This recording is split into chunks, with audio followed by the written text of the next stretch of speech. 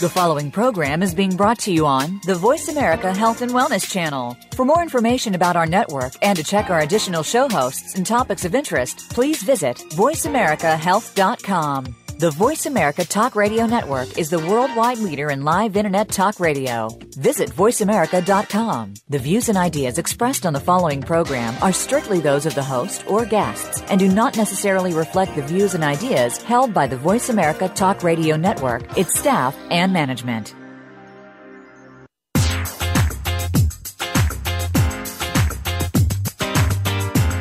Do you feel that you're losing the battle with looking and feeling your best? Stop! Welcome to Body Balance Talk with your host, Jeannie Schmidt, along with Lucy and Madeline. Your body has an outstanding ability to heal itself and stay healthy. It's up to you to get the process started. Now, here's the show.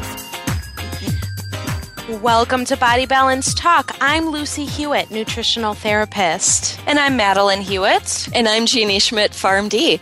And we'd like to welcome you to our show today where we have a special guest, Michael Larsen, joining us to discuss the role of gut, bacteria, and health. Michael is the writer of the blog Good Health Begins in the Gut, a journey of healing. And his articles range from sugar addiction, our national food distribution system, helping our children make good food decisions, our culture of food addiction, all the way to gluten intolerance and the way that we look at health. From a standpoint of the root cause, or is it a bandage approach? If you're interested in that blog, which I really think you'd be interested, he's got these great articles and recipes. You can find it at tulastory.wordpress.com. And another way to find it would be just to Google Tula's Story, and you could come across his wonderful blog. Now, if you go to the blog, he also has a recipe section that nobody is going to want to miss. You'll find gluten, sugar, and dairy-free recipes such as pancakes. And those, you'd wonder, now, how could you get pancakes without sugar and gluten and dairy? Well, these are ones made with eggs, flax, peanut butter, pumpkin, and cinnamon.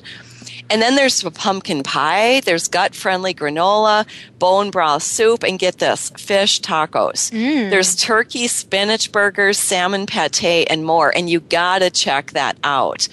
And I can just tell right now, at this time of the day, these fish tacos are calling to me right now.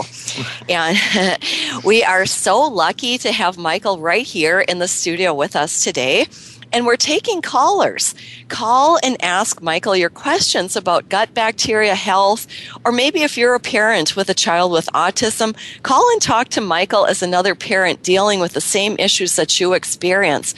And Lucy, what is our number and our email? Oh, sure. It's 1-866-472-5792, or you can email at info@mybodybalancenutrition.com.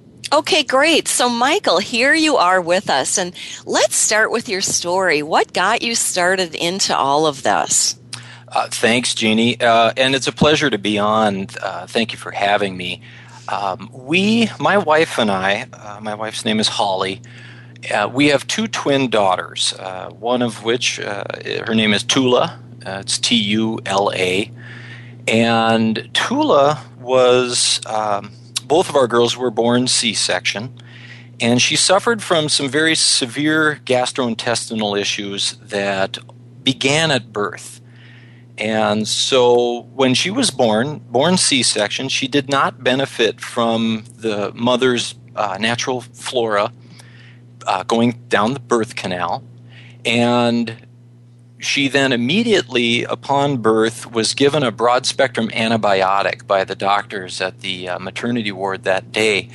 That was just a precautionary move on their part. She had had a little trouble breathing when she first came out, and they just wanted to eliminate any chance of there being a lung infection that might set in. But what that did, of course, was wipe out any chance of her having a good start to her gut microflora.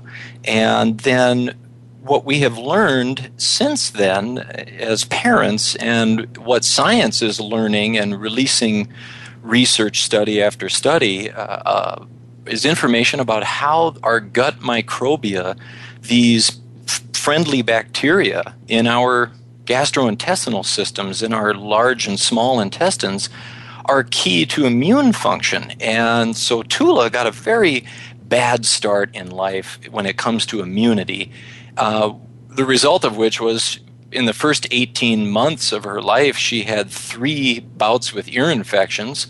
And what did we do as parents? We got her more antibiotics, which perpetuated the problem. And by the time she was 3 years old, we had been noticing that she was very different from her twin sister. She was socially disconnected. She would not make eye contact with us or anyone. She was not developing at the same rate as her sister as far as, the first to crawl, the first to roll over, those types of things. She was delayed behind her sister by months sometimes. And she would exhibit a lot of signs that we believed might be autism. And so around her 3rd birthday, we had her evaluated. And sure enough, she was given an autism diagnosis of PDD-NOS, which is pervasive development disorder not otherwise specified. It's one of the disorders that is on the autism spectrum. And this was a girl who, again, no eye contact, no acknowledgement that you're in the room with her. She would exhibit a behavior that they call echolalia, where she would repeat things. We could say, do you want a glass of milk? And her answer to that would be, do you want a glass of milk? Do you want a glass of milk? Or something about Mr. Noodle from Sesame Street over and over and over again. It was a self-stimulating kind of internal conversation she was having all the time. And then the other piece of this was that she was very anxious, had a tremendous amount of anxiety, and a loud noise, say we accidentally dropped a glass or a plate in the kitchen that would break, something of that sort would set her off into a tantrum that could last hours, and really she wouldn't be able to shake that event all day. And it was a paralyzing place that she was in. So with that diagnosis, we then went to find whatever help we could as parents for our daughter. And at first we went to our regular pediatrician, and his advice was 3 things. First, accept that there is very little that you as parents can do about autism. Second, there are behavioral therapies that we could get her enrolled in, like speech therapy or something they call ABA, which helps teach social skills to autistic children. And then his third thing was, for those behaviors, and I'll never forget this one, for those behaviors that you simply cannot tolerate, we have medications for that. And that didn't sit very well with us as parents. We began to seek other advice. Now, we did take his advice and start looking into speech therapy and ABA, and these things were helping, but only to a point that she really wasn't. Well, let me clarify. Actually, the speech therapy was not doing much good at all. The ABA, a tiny amount. But as we continued looking for more information and reaching out to all the sources that are out there, of course, the internet is a big help to parents today, we found a doctor in upstate New York, a gentleman named Dr. Kenneth Bach, who had written a book called Healing the New Childhood Epidemics, and what he calls the 4 A's: autism, ADHD, asthma, and allergies. And the book talked not so much about autism as a purely psychiatric condition, but talked about it more as a whole body, holistic, systemic type of disorder. And Michael, could you, sorry to butt in here, but how do you spell his last name? Is it B-A-C-H? It's B-O-C-K. Okay. Thank you for asking. It's a good And Charles? Kenneth. Oh, Kenneth. Okay. Kenneth Bach. And what was the name of the book again? Healing the New Childhood Epidemics. Okay. Thanks. We got on his waiting list, and eventually were able to fly Tula out to see, not him, he was too busy, but his colleague. And this colleague doctor of his was the first doctor not to look at our daughter as a psychiatric condition. But in fact, he didn't even use the word autism when we visited him. He examined her. He asked us a lot of questions about the foods that she ate, behaviors that she exhibited. At the time, I thought the questions were very interesting, that it was so food-centric and diet-centric. And ultimately, he said, you have a child here who, yes, is exhibiting these behaviors that has earned her an autism diagnosis, but you also have a child here with a severe gastrointestinal dysbiosis. And by dysbiosis, he means an imbalance in the microflora in her gut. And he had some good advice on how to approach healing that. And the one diet that he recommended to us was the body ecology diet. And I do want to say something about the word diet. When I use the word diet, I'm not talking about a way of eating for 30 days and then you go back to your old habits. I don't use the word diet as a temporary state of affairs. When I use the word diet, I am referring to, in general, what we eat and in the long term. So a more accurate word, I think, would be lifestyle or food lifestyle. But I just wanted to qualify that because the word diet's going to come up a lot as I speak. And so we looked into the body ecology diet. And this diet was written by a woman named Donna Gates, who many years ago, I think at least 25 years ago now, was suffering from all kinds of different diseases and ailments and health issues, and not finding a lot of help in conventional medicine and through her doctors. And so she began to look elsewhere. And to make a long story short, she learned that she had celiac disease before celiac was being diagnosed properly and as readily as it is today.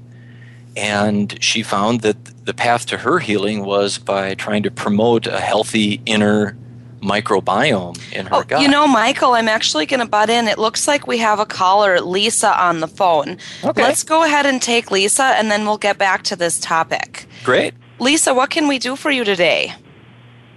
I was wondering, I know the cocoa kefir products are good for people with candida and yeast problems. I just wonder, is there a minimum you start out to prevent the die-off, or does the cocoa kefir cause die-off like some of the antifungals? It's a very good question, Lisa. Lisa brings up a product that I founded a company that makes a probiotic beverage named Cocoa Kefir is how I pronounce it. Cocoa Kefir is fine. It is a living fermented food full of friendly bacteria that will promote a healthy inner ecosystem and microbiome. And I do want to be very clear to separate what I'm talking about with our daughter's story from the Cocoa Kefir product. Cocoa Kefir products are a wonderful fermented food. The path to healing for our daughter and for us and our family involved much more than just Cocoa Kefir. It was a complete lifestyle change when it comes to the foods that we eat. And yes, Cocoa Kefir, as we made it at home, was a key component of that. But I really want to make sure that we are not being confused and that when we talk about Cocoa Kefir, we are talking about a cure for autism or anything of that nature. We're not. And so, Lisa, your question about die-off and Cocoa Kefir and how much to take, that's going to differ for everyone. Everyone is in a different state of dysbiosis, if they are in a state of dysbiosis at all. And I assume most of the people that are looking for a product like ours believe that they are in a state of dysbiosis.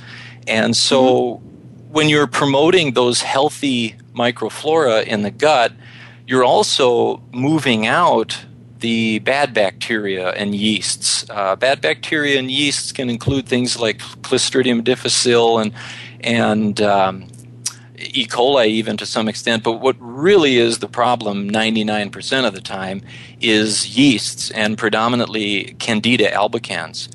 And so as those are being moved out of the body or cleansed from the body, they release a lot of toxicity into the body, because in one form they serve a purpose for us, a positive purpose, in locking up some toxicity within the cellular structure of their bodies, their single cell bodies. But as they die off, that toxicity gets released, and we can experience what people commonly call die-off. What that can feel like is abdominal bloating or discomfort, even a softening of stool, or anxiety and depression, because it can alter brain chemistry in the short term. Could it be headaches? Oh, I believe so in certain people. Everyone has a different biochemistry, and we don't want to forget that genomics plays a role here too. There's really two things that are driving our existence at any given moment. Our own genome, our DNA, that is, say, the blueprint or hardwiring of how our personal biochemistry works, but then also this microbiome. And it has a completely different set of DNA. And every one of us, it's different. And so the answer to that question about how much to take for die-off is going to vary for every individual. And first thing I want to say is that when we're talking about fermented foods, we're talking about a food. It's not a drug. You can't overdose on a food. But we can have this cleansing effect. Foods can help cleanse the body. And you do want to be able to manage through a day and not feel awful the entire day. But at the same time, you don't want to stop. You want to continue the cleanse and clean up your body. And so we recommend that people start out at a small quantity. If that doesn't seem to be causing them any discomfort or any issues with anxiety, then you can increase it some and keep increasing until either one of two things happens. Either A, you begin to feel some bloating or some symptoms of die-off, then maybe just back up a little bit from that point where you're continuing to feel that you're making forward progress, but you're not stopping. And as you feel that the die-off symptoms are going away, then you can increase slightly until you finally reach option B, which is your maximum dose, your maximum. And then, Michael, sorry to butt in here again. We have a break that we're going to go on, and when we come back from our break, we'll pick up the same topic on about the die-off. So let's just take a break. We'll be right back. Great.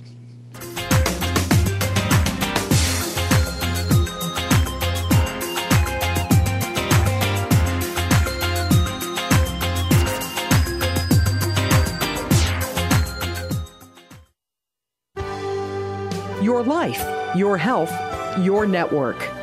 You're listening to Voice America Health and Wellness. Frankly Speaking About Cancer is a program designed to empower survivors and their caregivers to deal with the social and emotional challenges of cancer. The show will invite physicians, researchers, nurses, social workers, patients, and caregivers to share their advice on how to live a better life with cancer. Join host Kim Tibaldo, President and CEO of the Cancer Support Community, Tuesday afternoons at 1 p.m. Pacific Time and 4 p.m. Eastern Time on the Voice America Health and Wellness Network. Cancer is not something to be taken lightly, but instead of being talked at by doctors, medical providers, and others, wouldn't it be nice to hear from a host who has worked at the cancer coalface for 38 years as a caregiver, supporter for 14,000 patients, and who has had the experience of having a life-threatening condition herself? You will hear the stories of survivors and other people who work in breakthrough cancer medicine. Navigating the Cancer Maze with host Grace Galler will help you with the facts, planning, and grief experienced with different forms and stages of cancer. Listen every Friday at 12 noon U.S. Pacific Time on the Voice America Health and Wellness Channel. Opinions, options, answers. You're listening to Voice America Health and Wellness.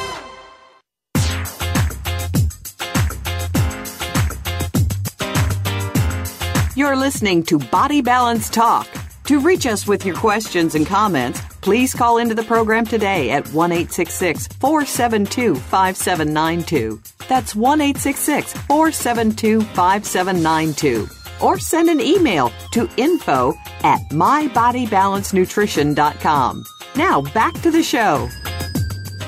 Welcome back to Body Balance Talk. This is Lucy along with Madeline and Jeannie and our special guest, Michael Larsen. Just before the break, we were answering a caller's question. Lisa, do we still have you on the line? Maybe not.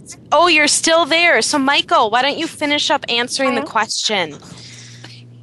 Well, I think I was quite close to the end of the answer there, which is keep pushing the envelope until you reach a daily serving of a half a cup, I think would be maximum for somebody. That is billions of beneficial probiotic bacteria, tens of billions actually, and that's plenty. You can have, say, a quarter cup a day for a nice maintenance serving, or a half a cup a day if you feel you want to be more aggressive about really making a change within the microbiome. I hope that answers your question, Lisa. Yes, thank you so much. Thank you. Thanks for calling. All right. Yeah. So, Michael, tell us more about your story. Well, so my wife Holly and I were on this quest for gut healing now. Now that's our focus. And we went and bought the Body Ecology Diet book and began reading bodyecology.com website and learning about this gut health promoting lifestyle. And it seemed extremely overwhelming at first. Two things about this that I found threatening. One is I didn't know it at the time, but I was a sugar addict. I literally was addicted to sugar, and it was like other addictions. If anyone knows an alcoholic or a drug addict or anybody, a gambler, anybody with addiction in their life, to the point where it is having negative consequences to either their social life or their physical health, that's where I was at. And the denial that I was in was just as strong as it would be with an alcoholic or a gambling addict. This isn't a problem. I could really cut back my sugar any time. And what this diet really did was put severe limits. In fact, in the beginning, completely stop the intake of sugar. Well, why is that? That's because sugar is yeast food. Yeast needs sugars that's what they eat. That's what they thrive on.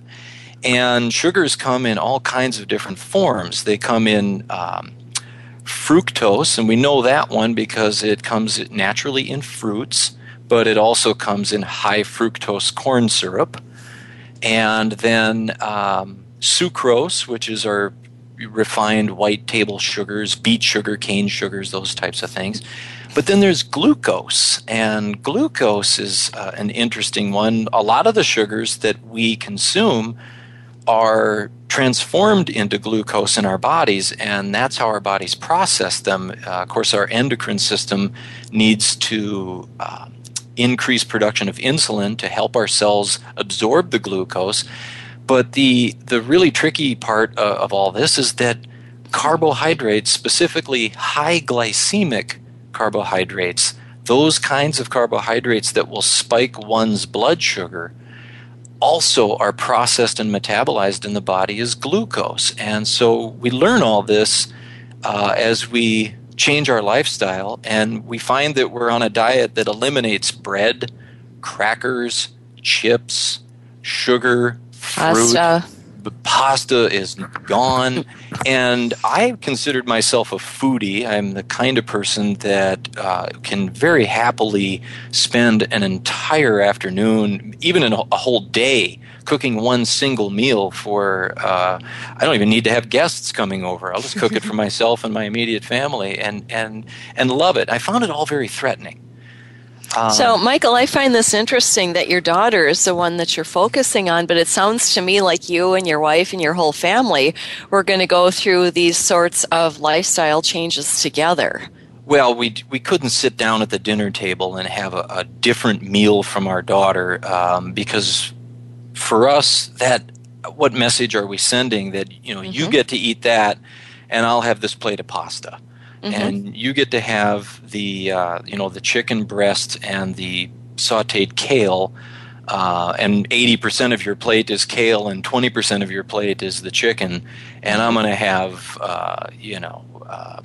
steak and potatoes over here, the baked potato with the sour cream and chives. So then from you and your wife going through this as well, and your other daughter, have you noticed any changes in your own health? Because obviously you didn't go into this because you were thinking you had autism, but you decide you're going to change your diet, change your lifestyle. Did anything change for you or for your wife? Absolutely, and I'd love to be here telling you that I had the willpower to change my own health, but I think that's one of the important things to stress is that I'm just a regular American guy who overate and loved his sugars, loved his beer and wine and all of it, and it wasn't helping myself that got me there. The motivation for me was helping my daughter, but it doesn't have to be one's daughter. Point is, if I can do this, anybody can do it. And yes, I was 40 pounds heavier. I was, at one point, I tipped the scale at 215 pounds. I'm currently at 165 pounds and have been holding that weight almost effortlessly ever since I changed the diet. I no longer have the kinds of cravings for sugar that I used to. It doesn't have the same power over me that it used to, where I kind of go into a coma and a trance and eat a bunch of it before I come to consciousness and realize, wow, I just ate that many of those cookies. Amazing. Mm-hmm. How did I do that and why did I do that? But then the other big piece was that my mental health improved so greatly. I suffered from depression and anxiety before the diet. I was a relatively, I like to think I was a nice guy, and I think most people enjoyed my company. But I think a lot of people who knew me well back then would have described me as a glass half empty kind of guy. A pessimist, and all too happy to see the negative side of things, and that really has changed for me. And that's that stress and anxiety that are just lifted from me, and I didn't realize they were there until they were gone. Mm-hmm. Along with a brain fog that I had, I can work more efficiently and get more done in a day and feel less stress while I'm doing it. My wife has suffered for years from acid reflux, and the diet, the lifestyle has enabled her to reintroduce foods like onions and garlic, two foods that she has had to avoid for over a decade. We used to have to tilt the bed, the head of the bed up higher with phone books under the bed frame legs to help her keep acid down in her stomach. And all of that is behind us. It's no longer a part of our lives. So it sounds like you both have really benefited. I'm wondering, what was it like for your daughter, Tula? Maybe was she about 3 at the time when you changed this diet? How did that work for her? Well, because she was so young, and I do want to stress that for people that are thinking about making a change for their child, especially when it comes to a brain-related issue, a brain chemistry-related issue like autism or ADHD, time is of the essence. There is a window of opportunity to affect real physical changes to the brain in a positive way before the cement dries, so to speak. And so we did start early, and that helped us gain a lot of ground. I don't want to discourage people from starting with their child today if their child's older, because there's always improvements that can be made, and even a small improvement is certainly worth the effort. But we started early enough to where she didn't question it a whole lot. We're in charge. We're parents. So about how old was she then when you made the diet change? 3 years old. So she was 3, and so did she just take to these foods, and that's just the way it was, or was there any struggle, or was that the easy part? There was some struggle, but not insurmountable. I mean, she did crave the foods that the yeasts in her body needed to survive, and I think that's an important piece, is that these yeasts will create those cravings that we feel. They do have sway over our brain chemistry. When you have that craving, it may not necessarily be you that wants the cookie or wants the pasta.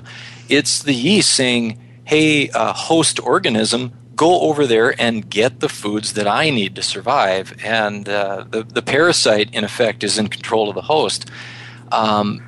With her, she craved nothing but yogurt and breads and crackers. And so what is that? Well, yogurt is sugar.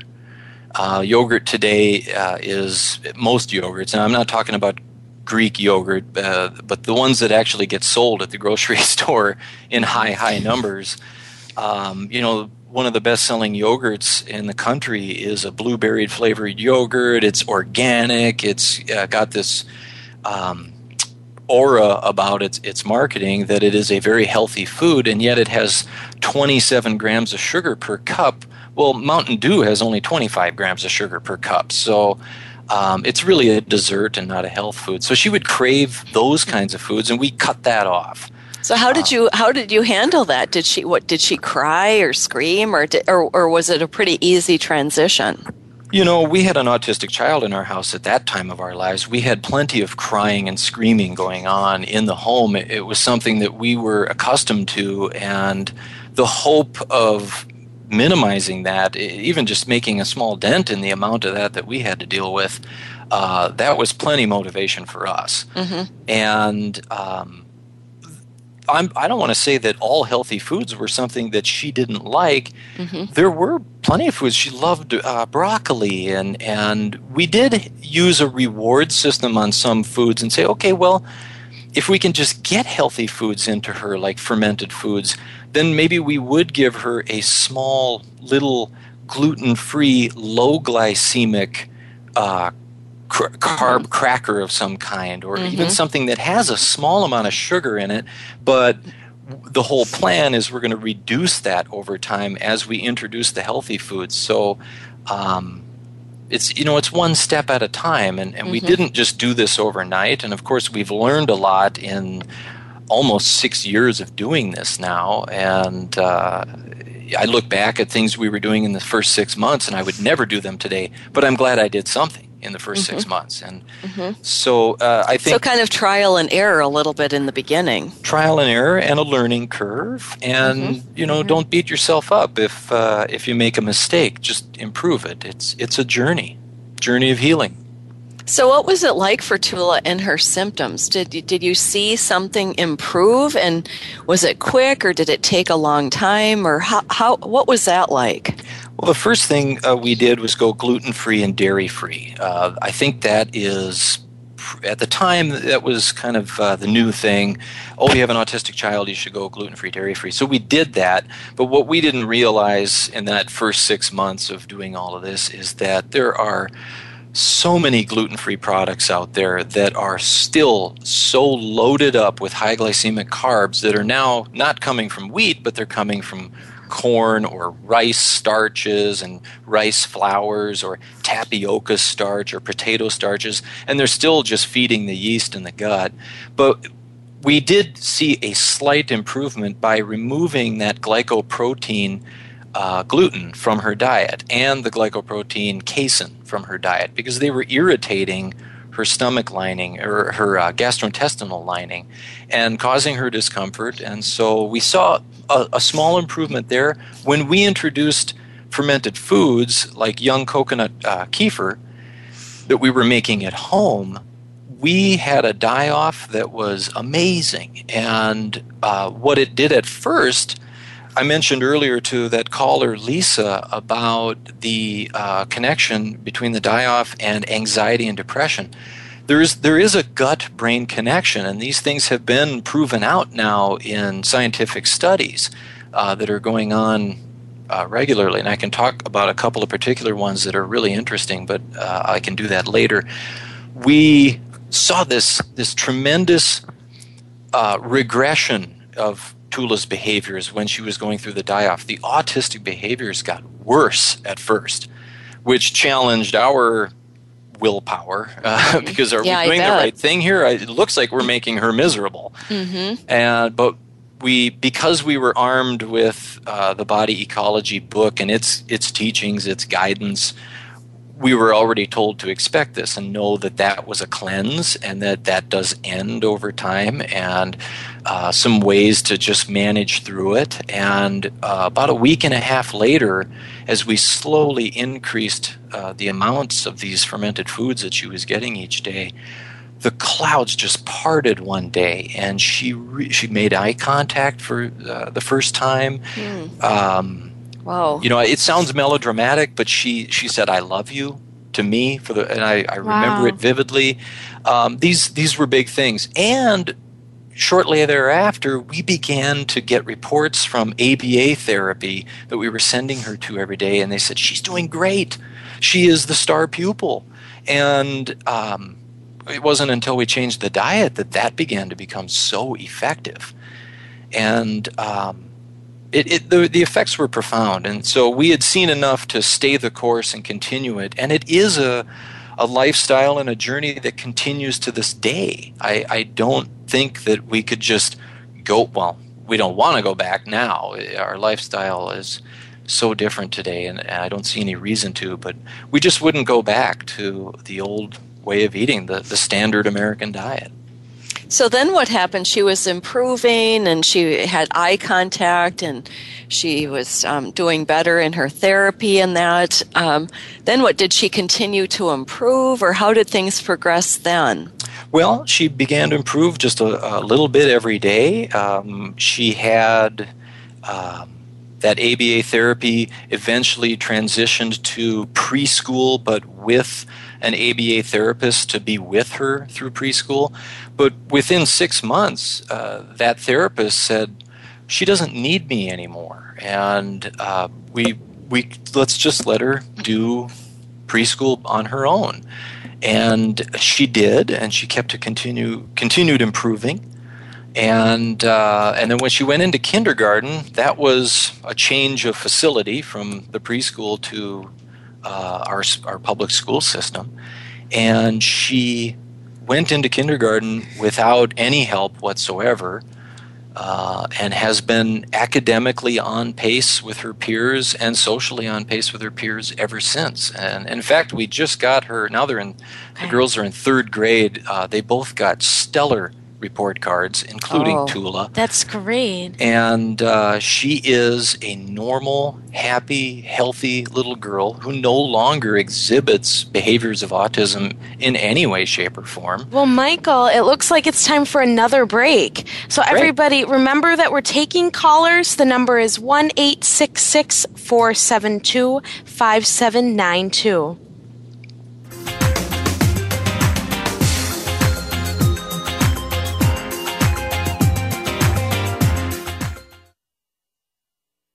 How is your health? Do you want to know more about it? Every day there are new technologies, procedures, and healing techniques coming forward. To understand them, tune in to Speaking of Health with Dr. Michael Cudlis. Our guests come from different backgrounds in the fields of health and healing. We'll discuss new realities and modalities, from chiropractic to metagenics. It's all designed to improve your quality of life. Speaking of Health is heard live every Friday at 1 p.m. Eastern Time, 10 a.m. Pacific Time on the Voice America Health and Wellness Channel. Ready for in-your-face, smash-mouth talk? Want to talk about the topics that nobody else is willing to talk about? Either because they're too scared to touch them or just don't think it's the way to go? You're not going to be shy here. Tune into Anything Goes featuring Ike Mega Griffin. He's got the facts to back up the talk and invites you to join him every Friday at 2 p.m. Pacific Time, 5 p.m. Eastern Time, just before the weekend on the Voice America Health and Wellness Channel. Mega tells it like it is. Your life, your health, your network. You're listening to Voice America Health and Wellness.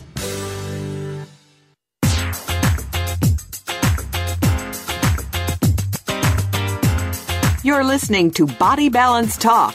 To reach us with your questions and comments, please call into the program today at 1-866-472-5792. That's 1-866-472-5792. Or send an email to info@mybodybalancenutrition.com.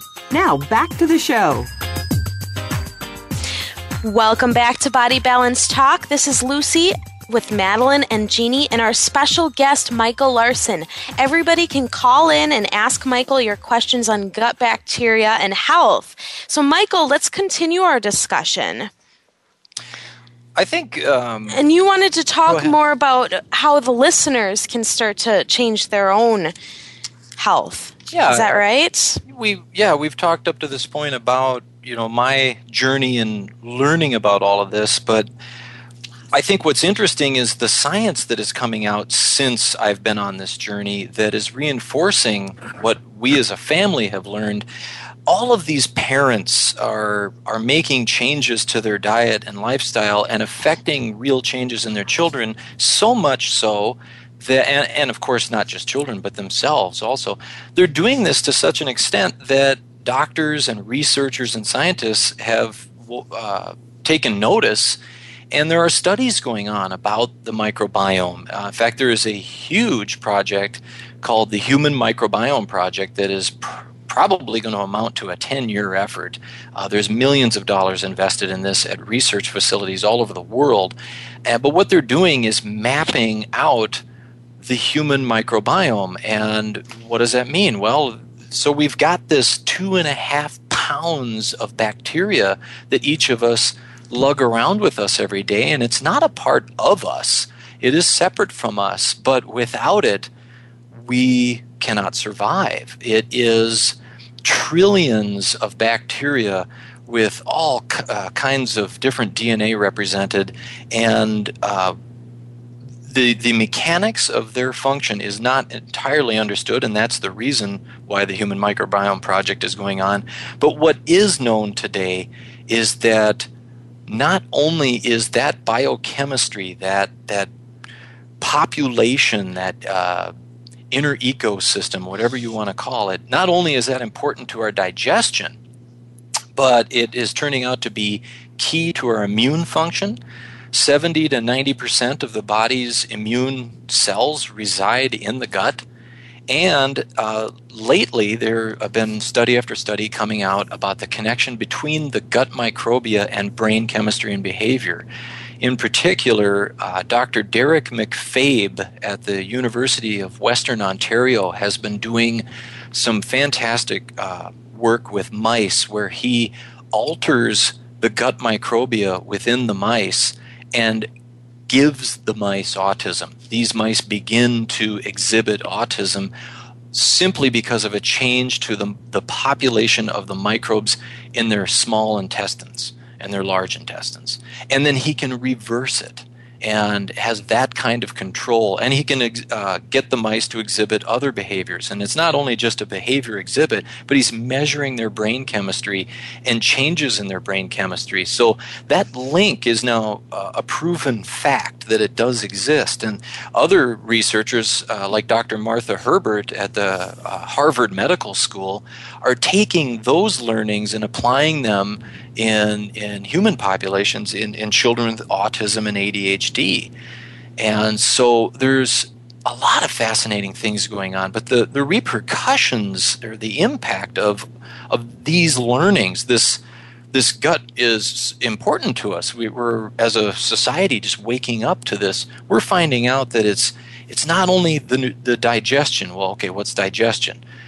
That is the feeding of every cell in our bodies, giving it the nutrition that it needs to thrive, including our organs and our brain. So it's digestion, but it's our immunity. It is our ability to fight off infectious diseases and viruses, colds, bacteria. In our hospitals, we've seen all this antibiotic use, and I'm not anti-antibiotic, but you need an antibiotic, you need one. They are life-saving drugs. But let's be honest, they've been overprescribed, and the consequences of antibiotic use are just now really becoming quite clear to us as a society that they're not a no-risk proposition. And so as we have affected our collective immunity, we have created superbugs like MRSA, and the biggest one now, because it's gut-related, is Clostridium difficile is infecting people in hospitals and care facilities where antibiotics are being used, and these things are, sick people are being brought together, and there's more of a prevalence of these types of bacteria.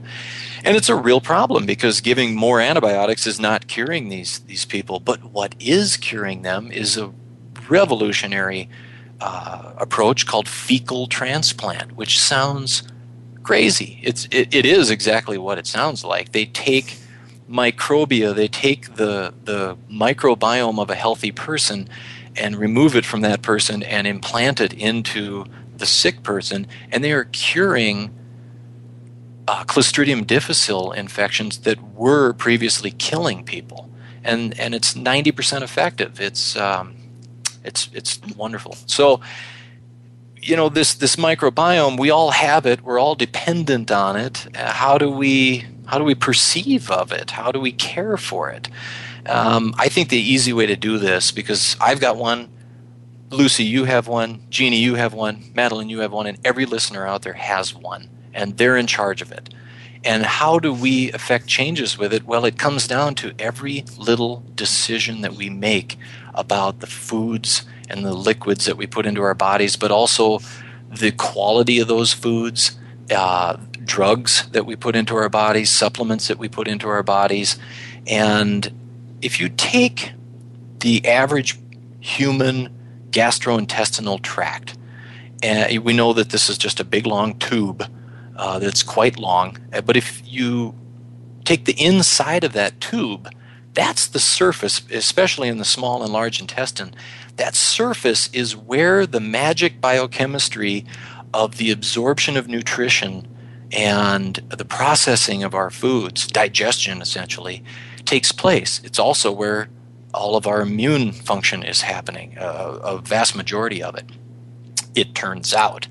If you take that surface and laid it out flat, which is gross, but if you can think about doing that, that surface area is roughly the size of a tennis court.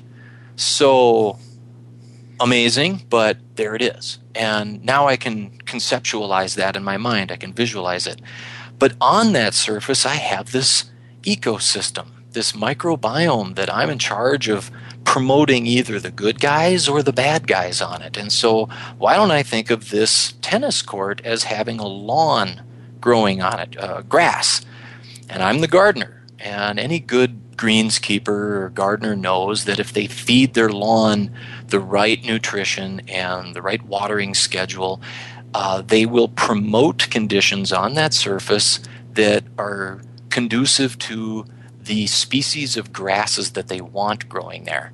And if they neglect it or feed it the wrong foods or overfeed it something, the weeds are going to take over. And that's really exactly what's happening in our microbiomes, is that with the wrong diet, we're promoting the weeds. And in our case, the weeds are yeasts 99% of the time. Or if I'm feeding it and making the right decisions as my own personal microbiome gardener, I am going to promote an environment in which the good guys win. And so that's how I think about it, is when I ingest something, when I have a meal at a restaurant or a meal at home, what does that meal look like? Is it coming on a plate, and was it prepared individually for me from organic, pesticide-free, herbicide-free sources and ingredients, or is it coming out of a foil bag that I bought at a gas station? And what competitive advantage am I promoting in my ecosystem when I eat such a food? Who's going to win, the good guys or the bad guys? Who's going to be happy with the resulting environment I've created by putting the bag of Doritos down, or a healthy plate of broccoli with some quinoa or something? It's one promotes a healthy microbiome, the other one promotes the yeasts. And over time, none of this occurs in one meal, 2 meals, 2 days, 2 weeks, a month, but it's years of eating a certain way and making these decisions that will either promote the good guys or the bad guys. And that's the way I like to think about it when I'm eating the foods that I eat day to day. So, Michael, what do your friends say? Well, it's interesting. When we first started doing this, a lot of people said, good for you, but I'm going to stick to my own thing. But slowly over time, we start to see that eventually their own health issues or their own challenges have brought them to start thinking about, well, what about that? What if I just change something in my diet? And of course, it's very personal for people, and everyone takes their own approach. And I don't pretend that the way we did it in our household is the way for everybody to do it. But at the high 50,000 foot level, I think it's just important for people to do some basic things, and that's take control of their food and pay attention to the fact that they are in charge of this microbiome, and that it does have some sway over not only their physical health, but whether or not they feel good that day, and if they're able to process a lot at work. So we do have friends and family members who have been very changed by the way we've made changes in our lives, and it feels very good to know that we've brought benefits to their lives, because of course the benefits do come. They come every time. And they call us and share that with us, and it's a wonderful feeling. So, what do you tell somebody if maybe somebody new that you meet, or maybe a longtime family member or a friend, when they come to you and they say, "Well, Michael, my diet's a disaster," and say that you just are going to tell them one or two things, like what? Do you have any advice that you would give somebody without knowing all the ins and outs about what they're doing? Is there something that you could ever recommend to people? Well, I think the first thing is, don't get overwhelmed. You'll want to feel overwhelmed. You don't have to feel overwhelmed. Just take it step by step. Make one improvement today. What would be one improvement? Like what would one thing be for somebody? From my perspective, the top thing would be, can I cut my sugar today?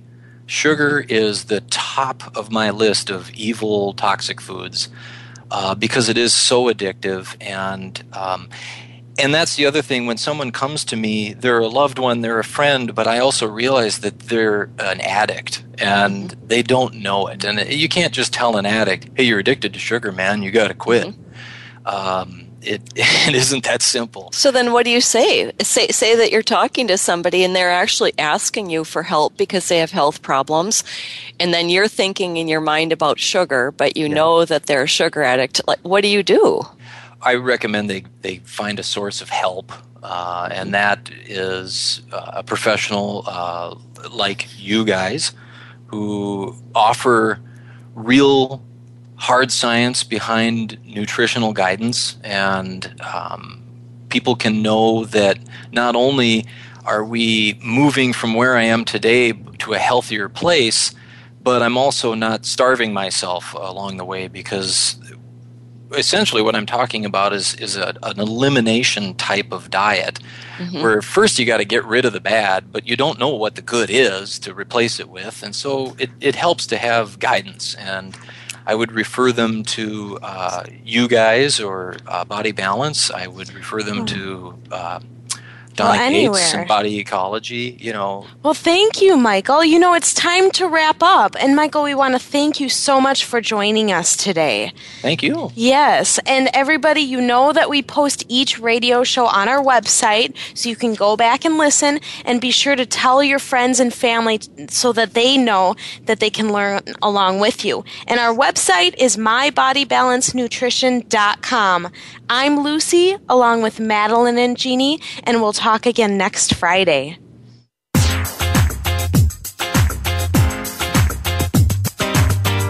Thanks again for tuning in this week. Join Jeannie, Lucy, and Madeline for another edition of Body Balance Talk next Friday at 11 a.m. Pacific Time, 2 p.m. Eastern Time on the Voice America Health and Wellness Channel. This week, listen to yourself and make it a healthy life ahead.